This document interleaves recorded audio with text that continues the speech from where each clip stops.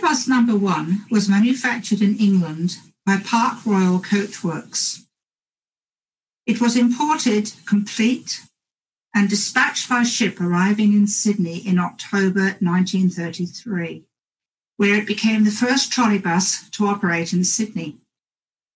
Trolley buses are a cross between a conventional bus and a tram.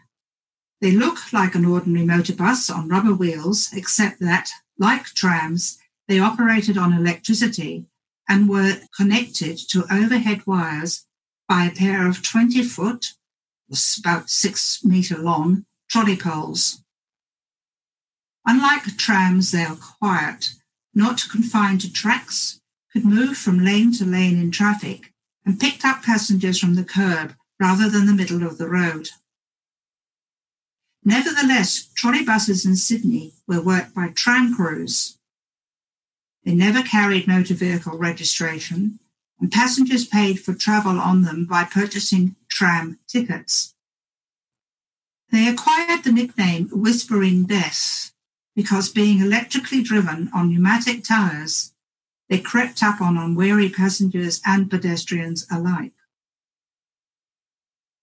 This was one of 2 single-decker trolley buses introduced in 1934 for a 12-month trial period on an experimental service from the eastern suburbs to the city. The 2 trolley buses were ceremoniously driven out of the Rushers Bay depot after the then Minister for Transport had turned on the power. Somewhat embarrassingly, one of the trolley buses de-wired and passengers were transferred to trams. This was not a good start, as the government was looking to replace some tram lines with trolley buses. Fares varied from 2pence to 4pence for adults and a penny for children. Newspapers, parcels, prams, and bicycles were not to be carried. However, in later years, newspapers were carried, but not on Sundays. The maximum speed for trolleybus operation was 20 miles per hour, or about 32 kilometres, and slowed to 10 miles an hour, about 16 kilometres, when driving through the overhead line junctions and curves. Steady acceleration allowed for a smooth ride. The correct driving position was under the wires, which were 2 foot or 0.6 of a metre apart. Passengers were picked up and set down from authorised stopping places. If a trolley bus broke down, the conductor would telephone "trouble" from one of the trackside telephones along the route. Drivers of trolley buses had to have special trolley bus drivers' licences. Some drivers, as well as trolley bus licences, had tram and motorbus licences.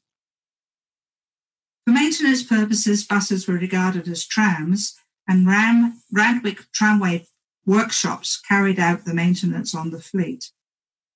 They did not carry registration plates, were not required to pay road tax. Unfortunately, de-wiring problems were numerous on the original line due to the large number of tramway crossings. Also, during the late 1930s and early years of World War II, the line was sometimes operated by motor buses due to the long-running road works and shortages of spare parts for the trolley buses. Just after the war, nearly 1 million passengers were being carried on the line. The busier timetable could not be totally met by the trolley buses, and motor buses were used to boost the service. Finally, in 1948, a temporary bus substitution service appeared. It eventually became permanent, and the trolley bus service quietly disappeared. The following year, No.1 trolley bus was transferred to another shorter and less hilly route in the eastern suburbs. In about 1952, it was decommissioned, and 4 years later, the Commissioner for Tramways gave approval for it to be handed to the museum for preservation.